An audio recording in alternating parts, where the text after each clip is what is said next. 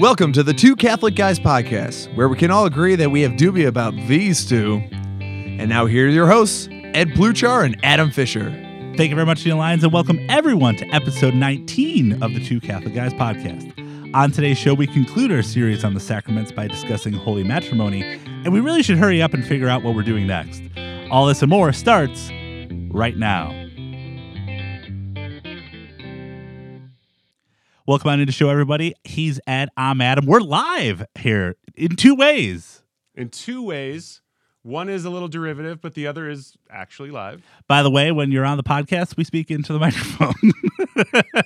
I'm trying to... look at this, right down the middle. All right, we're going to hang up on our live friends. And, of course, you can check us out. Facebook.com/2CatholicGuys. We often post Facebook Live while we're on. So good thing for the listeners who aren't on the Facebook. And, of course, if you're watching us on live, you're like, what are you talking about? I know how to get there. No dubia, no doubt. So, Ed, what are we talking about tonight? We are talking about holy matrimony. I thought you were going to do the marriage thing. Marriage? Yeah, there we go. Yeah, why not? Let's talk about marriage. So, Ed, before we jump too far into it, what are we drinking tonight? Is it jazzy? Jammy. Oh. I think it's a little bit jazzy. I already screwed it up. I've done the jazz hands a couple times out of excitement. We're drinking Macedon Pinot Noir. This is actually from the region formerly known as Macedonia in Greece. And I'm enjoying it. I like it. It's got some, like raw fruit flavor. Not jammy at all. Not jammy. Thanks, Whole Foods guy. That was a good recommendation. Yeah. I'd recommend it. Yeah. So, Ed, we usually kick this part of the show off by talking about our experience with the sacrament. We do that. We're obviously total pros at this. Oh, my goodness. So you have come to the right place, yes, people. You are listeing to the right two guys because we have this marriage thing. We are two married Catholic completely guys. Figured out. So Ed, when's your anniversary? When did you guys get married? Let's dive into it. I don't think the audience knows that part. Hang on, I got to look it up. No, I'm just kidding. April 21st, 2006. So that's coming up here. It is. I can't believe it's already April. 11 years. By the time this goes live, it'll be April 2nd. It's going way too fast. It is. It has. Lent, as you feared, has gone way too fast. Yeah, and I told you, it's just what happens. Yeah, it does. Advent does that for me more than Lent, but both Advent do. Yeah. obviously shorter, but yeah, both really kick your butt there, right? They do. And I'm already feeling it. I'm feeling it on Lent. I felt it today. I actually took a sick day today. I had a bit of a sore throat. Obviously, I'm a total pro. And you had me over anyway. You woke up with the plague once and still came over. I've done that, and then everyone in my family got sick. So I don't feel so bad. Anyway, so the show must go on. It sure must. So coming up and 11. So 11, it will be 11 years. Right? Yeah. So that's crazy. It is crazy. I remember your wedding like it was yesterday. And what's very interesting is when you got married, I was still a Protestant. You were. You did the reading. I did the reading. But I didn't want you to get any closer to the Eucharist that day. So I'm aware. So you're like, you're not standing up. You're going to go. And you got married at St. Julie's, which is very far from the altar. The That's lectern true, is very far from the altar. So it's at least 20 paces. At least, it wasn't. It worked. So, yeah. So. But yeah, it was a glorious day. I really enjoyed it. I thought it... it went kind of like according to the way you hope it would. Okay. I mean, not detail for detail, but just the significance, the gravity of the event, the being with my beautiful bride and the family and friends. It was beautiful. Yeah. I didn't pick up any chicks, so it didn't go the way I had hoped. Well, but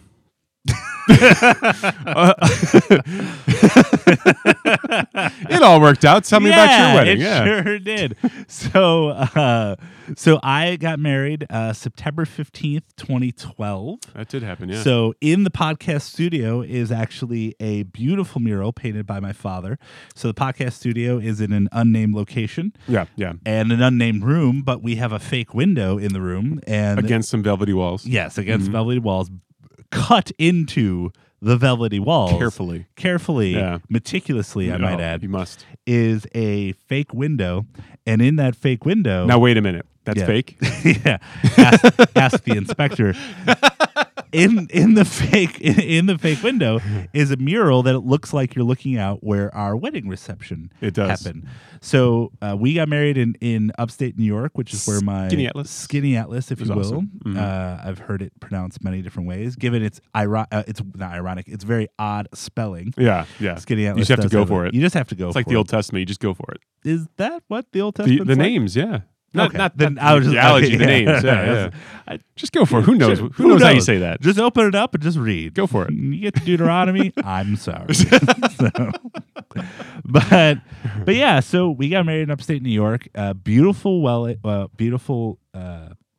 ceremony, beautiful mass. Very historic church, basilica in Syracuse, which is beautiful. Yeah. And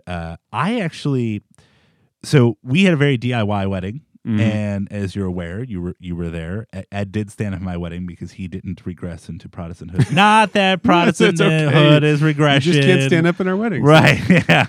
Well, that rule wasn't that's exactly not a rule, valid, but it's not a rule. There were a couple heathens involved. I remember. Yeah. Well, be that as it may, that's called evangelism, Ed. Some of us.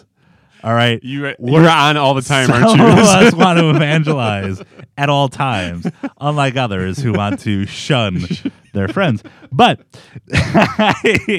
so beautiful wedding, very DIY. We had to actually bring in our own bathrooms. That's how DIY it was. Mm-hmm. So we just got a couple of buckets and some. It was nice. No, but I mean the hand soap was there. It was nice. No, there's hand soap and shower that was curtain. Nice. What was interesting to me though is the ceremony and planning out the liturgy, in as much of the control we were given over the liturgy, was more important to me than our DIY wedding. And don't get me wrong, we spent hours upon hours, and even the week of the wedding, this is not a joke, the day of, but the week of the wedding, I spent 75 hours getting that place ready. Yeah. The morning of, I was there at 6 a.m. making sure that everyone had a place to sit and all that stuff. Mm-hmm. But it was more important to me to have a beautiful ceremony and to have a beautiful liturgy. And, we hired 6 musicians. I was going to say magicians. and then this is back to the Old Testament. Yeah. So we did not have 6 magicians. We had 6 musicians, which are very, very different. And it was a beautiful, beautiful liturgy, beautiful ceremony. Mm-hmm. We were super excited about it.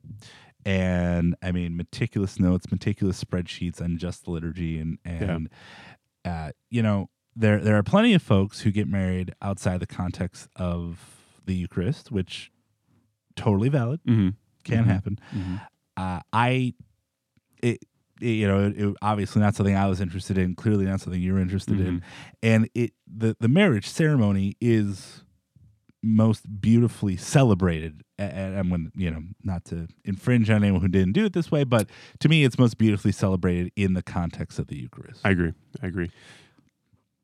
Well, and this is kind of leading a little bit, but the very notion that the love of Christ for the church is compared to that of the groom for his bride, and the Eucharist is the wedding feast of heaven. This is what we learn in Revelation. So. Yep. It almost just tells itself, right? It just lays itself out. Yeah. And like you said, it is valid not to, but I just can't see doing it any other way. Yeah, and you brought up the wedding feast of the Lamb, and that's what's so beautiful about Scripture, right? So Scripture opens with man and woman and their union. So it opens with this great act of creation, and at the end of that act of creation come the creation par excellence of humankind, right. of man and woman. And then God essentially brings them together as man and woman, as essentially a married couple, and gives them the command to be fruitful and multiply. But then Scripture ends with the wedding feast of the Lamb. Yeah. So the whole of human experience, from creation and grace to fall to redemption and salvation history, concludes with the wedding feast of the Lamb. And throughout Scripture and throughout the New Testament, this concept, as you mentioned, of bride and bridegroom, this concept of putting the relationship of God and his people, and certainly Christ and his church in the context of marriage, it's all over the place. Yeah. And that's because while, a lot of people will say, hey, marriage is a human institution, but it really isn't. It has divine origins. Right. And even though it's been practiced, and that's what's fascinating about marriage. There's obviously a lot of debates about marriage. We're not going to get into that stuff. But at its core, the reason that it captures everyone's imagination is because it's been going on for almost the whole, certainly what we believe is the whole of human history. Right. And so people can understand and relate to marriage in a way that very few other things are as relatable as marriage. It absolutely makes sense, and it's biologically programmed into us, for one thing. One thing, I didn't think of this myself, but somebody pointed out it is the only sacrament that originates before the fall. Right. That it survived the fall. Right. It's just a fascinating way to look at it. I think, and kind of touching on that point, the whole point you were making there, which is a good one, you almost have to appreciate that there's this arc of marriage that has taken place over the course of history. And you almost have to get outside of, not that there's anything wrong with them, but the bridal magazines or your TV weddings or just the trappings of a 21st century wedding, and say, this is just a fascinating thing that a man and woman would come together and commit themselves for life in this way. And if you back up from there, realizing that God himself instituted this, he knew at that institution of marriage that this was going to be a way of showing, a way of illustrating his love for the church, for his own people. And that then becomes the primary reality, right? The marriage, actually, what we celebrate as marriage, is a shadow, reflection, and echo of that reality he's trying to teach us about. Yeah, and then you see marriage, you mentioned, being established before the fall, but then you see the fact that it has still resonated and continued after the fall. Mm-hmm. And that's fascinating. And in a world that is so torn apart, in a world that is so isolated, in a world that finds a way to do violence upon anything and everything. And don't get me wrong, because of sin, because of of human nature, those things enter marriage. Mm-hmm. But it still has endured, and it still has persisted, and it still is captured in the hearts of all. And so there's obviously clearly something very central and special about this sacrament. And when you get to when you get to all of the sacraments, and I feel like we've almost mentioned this every episode, there is something so innately human about all of it. Yeah. Baptism, the desire for renewal, confession, the desire to get rid of your guilt, all the way even through holy orders, the desire to give yourself for something other. Consecrate yourself, it's there's always something innately human about all of the sacraments that the church has recognized as being a special conduit of the grace of God. And in that way, you see that they are divinely planned. Yeah. And in that way, you see that they are divinely instituted. And it's a really awesome thing. But when we talk about marriage specifically, there a lot of people, you brought up the bridal magazines, you brought up the TV movies, you brought up this concept of a world that is fascinated and in love with love, but may not totally understand it. Right. Catholic matrimony sets itself apart in a very, very special way. And in that, basically, the Catechism would say it straight out this way. The matrimonial covenant by which a man and a woman establish between themselves a partnership of the whole of life is, by its nature, ordered toward the good of the spouses and the procreation and education of offspring. This covenant between baptized person has been raised by Christ to the Lord, by Christ the Lord, to the dignity of a sacrament. So essentially, the church lays out for us that the purpose of this sacrament, the purpose of matrimony, and the purpose of marriage is for the good of the spouses and the procreation and education of offspring. And nowhere in there does it say, it's because you love each other, and obviously that's well, inherited. No, but that's right. But that's nowhere, part of the good of the spouses, though. Right. Yeah. Nowhere does it say because you were meant for each other. Nowhere does it say because you're soulmates. What it basically is saying is this is for the good of you two, and it's for you to act as co-creators with God to continue the human family. And it goes back to that divine edict in the garden to say, hey, you need to be fruitful and multiply.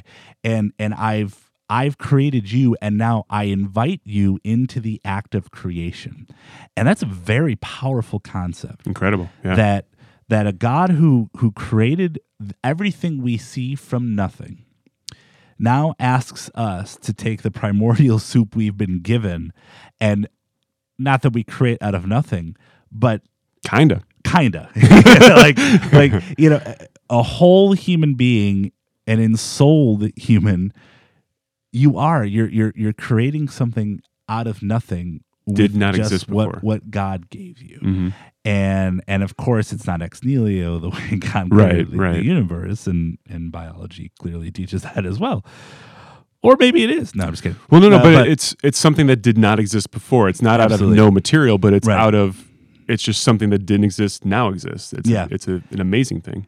And that's and so the church then I bring up love, and the church has a lot to say about love, and when they expound on this idea, they talk about this concept of conjugal love and conjugal. Good.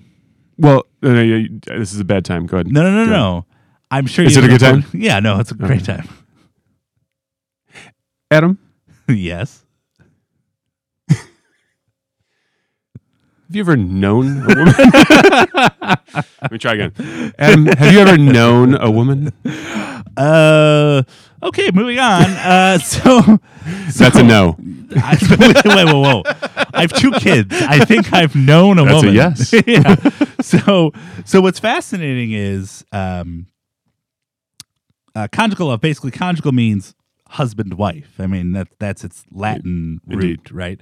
And conjugal love, it is this concept of a complete self-giving and self-sacrifice. And it also recognizes inherent in it is that self-giving and self-sacrifice for one another and for your offspring and for your family.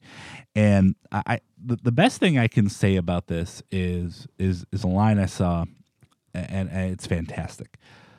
Love seeks to be definitive. Interesting.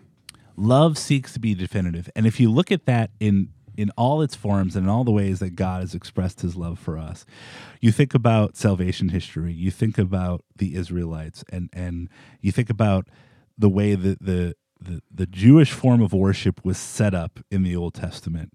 Very definitive. There was no gray area on how God was going to have his people, his chosen race, worship him. Yeah. You look at Christ on the cross and what that means.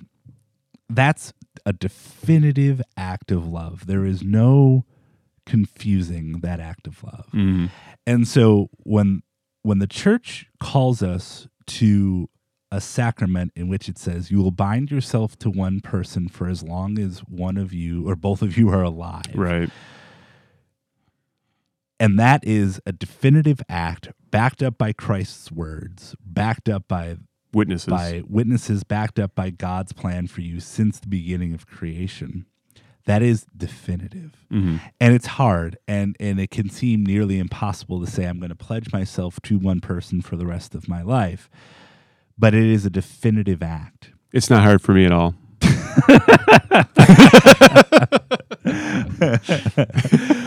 It is a definitive act. Yeah. And that's in a world that wants to take us in a lot of different directions when it comes to love. And more talking about, there's obviously, for as long as we've known marriage, there's been polygamy. Polyamory is kind of gaining acceptance in the wider culture now. Love is definitive, and don't let anyone tell you otherwise. And if if you're a married person right now, that's what God is calling to you, a definitive love and an everlasting love with the person whom you are related to by marriage, as one of my favorite podcasters says.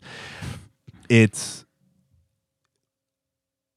God's love for us has always been proven and shown to us in definitive acts, and in such, he asks us to do the same in this sacrament. And that's what's fascinating about the sacrament, is that, you know, we talked about how throughout the New Testament there's this corollary between Christ and his church, but that's also why God calls us to pure fidelity to our spouse. We are to behave like Christ, especially husbands are to love their wives as Christ loves the church. That part's hard. And that part is hard. And that means that if we hope to God that Christ is faithful to his church and the gates of hell shall never overcome it, then we are called to that same level of fidelity in our marriage. Right. And that's a really powerful thought. And again, that's because love is definitive, and there's no two ways about it. There's no other way to look at it. So Ed, though, for love to be definitive, there must be free consent. Oh, really? What does that mean? Well, if you're enjoying this segue, it means this is marriage in the church. A baptized man and a baptized woman must be free. Women, we were back to polygamy. Yeah. But, I didn't read that part, but go ahead. I'm just going to roll. Let's just see what happens. Remember, facebook.com/2. Should we go live? Yeah. So the baptized man and baptized woman must be free to consent to enter into a marriage properly. And freedom to consent means they're not under any constraint and they're not impeded by any natural or ecclesiastical law. Those are kind of hard to parse, but we'll just kind of leave them where they are. This is really the interesting part coming up, I think. So in the rite itself, the rite of marriage, and this is only in the Latin Church, I discovered this is not true in the Eastern Church. But in the Latin Church, the minister of a marriage is actually the spouses, respectively, to each other. The priest is there to witness and to be a witness for the church, and there's, of course, family and friends who are witnesses as well. Right. But they mutually, the husband and the wife, or the husband and wife to be, mutually confer the grace of God upon each other with their vows. Yeah. Which is just awesome. Like, that's kind of back to baptism, where an atheist can baptize you. Like, there's just such an abundance of grace there to make that possible. And it's also the only sacrament, you brought up baptism, but where the normal form is, and the only form in this case, right, is it is not the sacrament is not conferred upon someone through an ordinary minister or an extraordinary. Right. It's only it's conferred by two lay people, essentially. Yep. Which is really fascinating. Yeah. So for the Catholic, this takes place. We actually mentioned this, so I won't hit it too hard. But if they're both Catholic, it's kind of recommended that they have the ceremony take place in the context of Eucharist. We talked about that, the wedding feast of heaven. So the priest will do the liturgy, and then leads the couple through the vows, acts as a witness, and you've got the congregation there as well, all acting as witnesses on behalf of the church. And that part's interesting too, because you can confer the grace upon each other, but the church has to kind of be there, right? The church has to say, yeah, this happened. And they almost testify to God on your behalf, even though God is there and all that. So the vows, the sacrament, forms the bond of marriage itself, which we learn is indissoluble, there we go, among men. Mm-hmm. That, of course, is the way it began, and then Jesus teaches us that through the hardness of their hearts, Moses allowed divorce, but he reinstitutes what God has joined, no man may tear asunder. Love that word, asunder. Yeah, and that's in the rite. That right, it is, straight right from the rite, right there. So that's one effect, is that it forms that bond, that indissoluble bond. It's like when a priest gets ordained, there's an indelible mark put upon his soul, and nothing takes it away. The bond is there; it cannot be taken away, except by God. The other effect of matrimony is that you talked about marriage is hard, and it is. It is hard. try to live with any one person for any length of time. It's hard. But what marriage does, and I can testify to this, it gives you grace you didn't have before. Mm-hmm. And even grace directed for one person to help each other attain holiness. Mm-hmm. You know, this was a focal point for me in getting married and kind of professing what our marriage was, is that I'm marrying her because I think she's going to help me get to heaven. Mm-hmm. That's real. That's really what I thought. It's really what I still think. And obviously my obligation is likewise to help her to get to heaven. Furthermore, especially in the church, it's expected that if there can be, there will be children, and you're to do the same for them. You're to help them attain holiness. You're to teach them in the faith, raise them up, and hopefully see them through the gates of heaven. And you brought up children, and one of the things I love in the church is this concept of the domestic church, and basically the Catholic Church truly professes, truly believes that as parents, you are the primary educators of your child in all ways, and in the ways of life, in the ways of faith, in the ways of bringing Christ into their world and helping them understand who they are. And so the church essentially gives us this concept of the domestic church, that within your house, you are your own church. Right. And then we come together as a community in church, but really church starts in your home. You are a church. You are a community of believers. And the parish is almost a mini diocese, right? And you know, essentially parents are almost like mini pastors. I mean, they are to be all things to their children, and they shall commit their lives to their children the same way a pastor commits their lives to their parishioners and to their flock. And so they're to lead them, they're to guide them, they are to give them all support, they are to rebuke them, they are to lift them up, they are to console them, and they are to love them with everything they have. That's your job as a parent. And that is another way to exercise the common priesthood.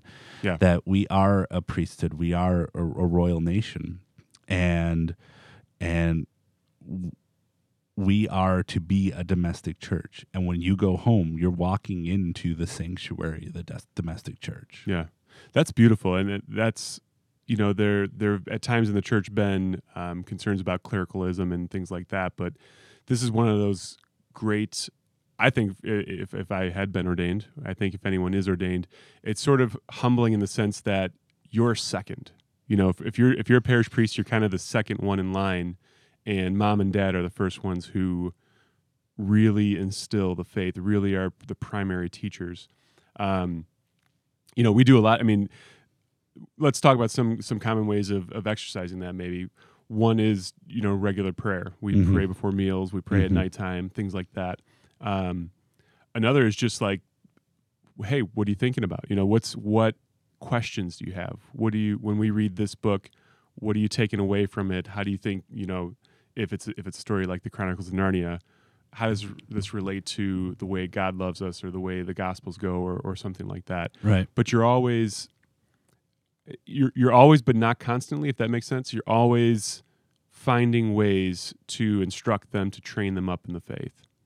Absolutely. And, you know, you mentioned parents being the first line, and you mentioned the priest being second, and all too often in our culture, that's not understood that way. No. And as we've become a more service-oriented economy, we've treated priests, we've treated teachers more as service providers who are the first line, not recognizing that that's not how it works.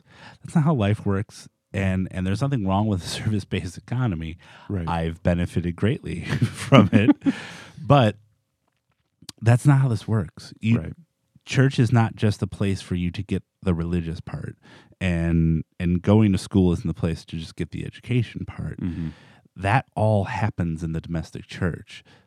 Though a priest, a teacher, a school administrator, they are supporters in the domestic church. Right. And all too often as more families offer themselves up to a certain extent, in an unholy way for the sake of capital.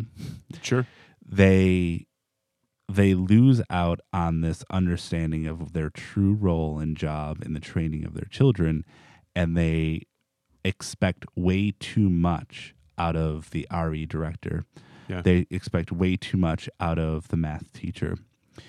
And as that happens, there is a degradation of society. As that happens, there is a breakdown of the fundamental building blocks of society, which the church teaches. That's what a family is. The family is the fundamental building block of a society. Mm-hmm. You build up strong, holy, good families. You build up a good, well-functioning society. And when you stop doing that, you lose. Right. And that's just one kind of push quote there. Marcy and I were talking about this at some point not too distant past, and I was saying the future. I was going to. I'm sure it'll happen again. And I think I had the idea to pull the kids out of school for one thing or another.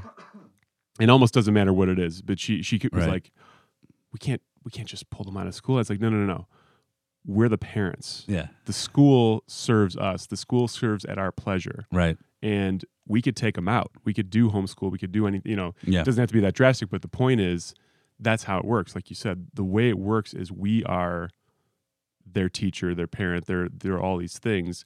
And if we look and say this thing here is a priority for which we'll withdraw them for a day from their normal education, no big deal because it's your call, Right. And I think you're right. I think people just kind of, and not everybody, I think a lot of people go in there and they understand religious ed as a supplementary. Right. But perhaps too many just say, I don't know what to do. Like they give up or they don't try or whatever it is. They don't feel sufficient to teach their kids, whatever. But they should grab onto it and throw their whole effort into it. And instead they put them in there and just say, hopefully these people can teach them better than I can. And, whatever happens. To me, that's unacceptable. I think part of it, though, is the church has to call parents to this. Okay. And as a parent, I can't say that I've been appropriately called to this. I know this because I'm very fortunate to have really grabbed onto my faith. I'm fortunate to have a seminary experience. I'm fortunate to have certain experiences that if you were a faithful Catholic going through life, I don't feel like you would necessarily be called to the depths that we're even calling people to tonight. Yeah.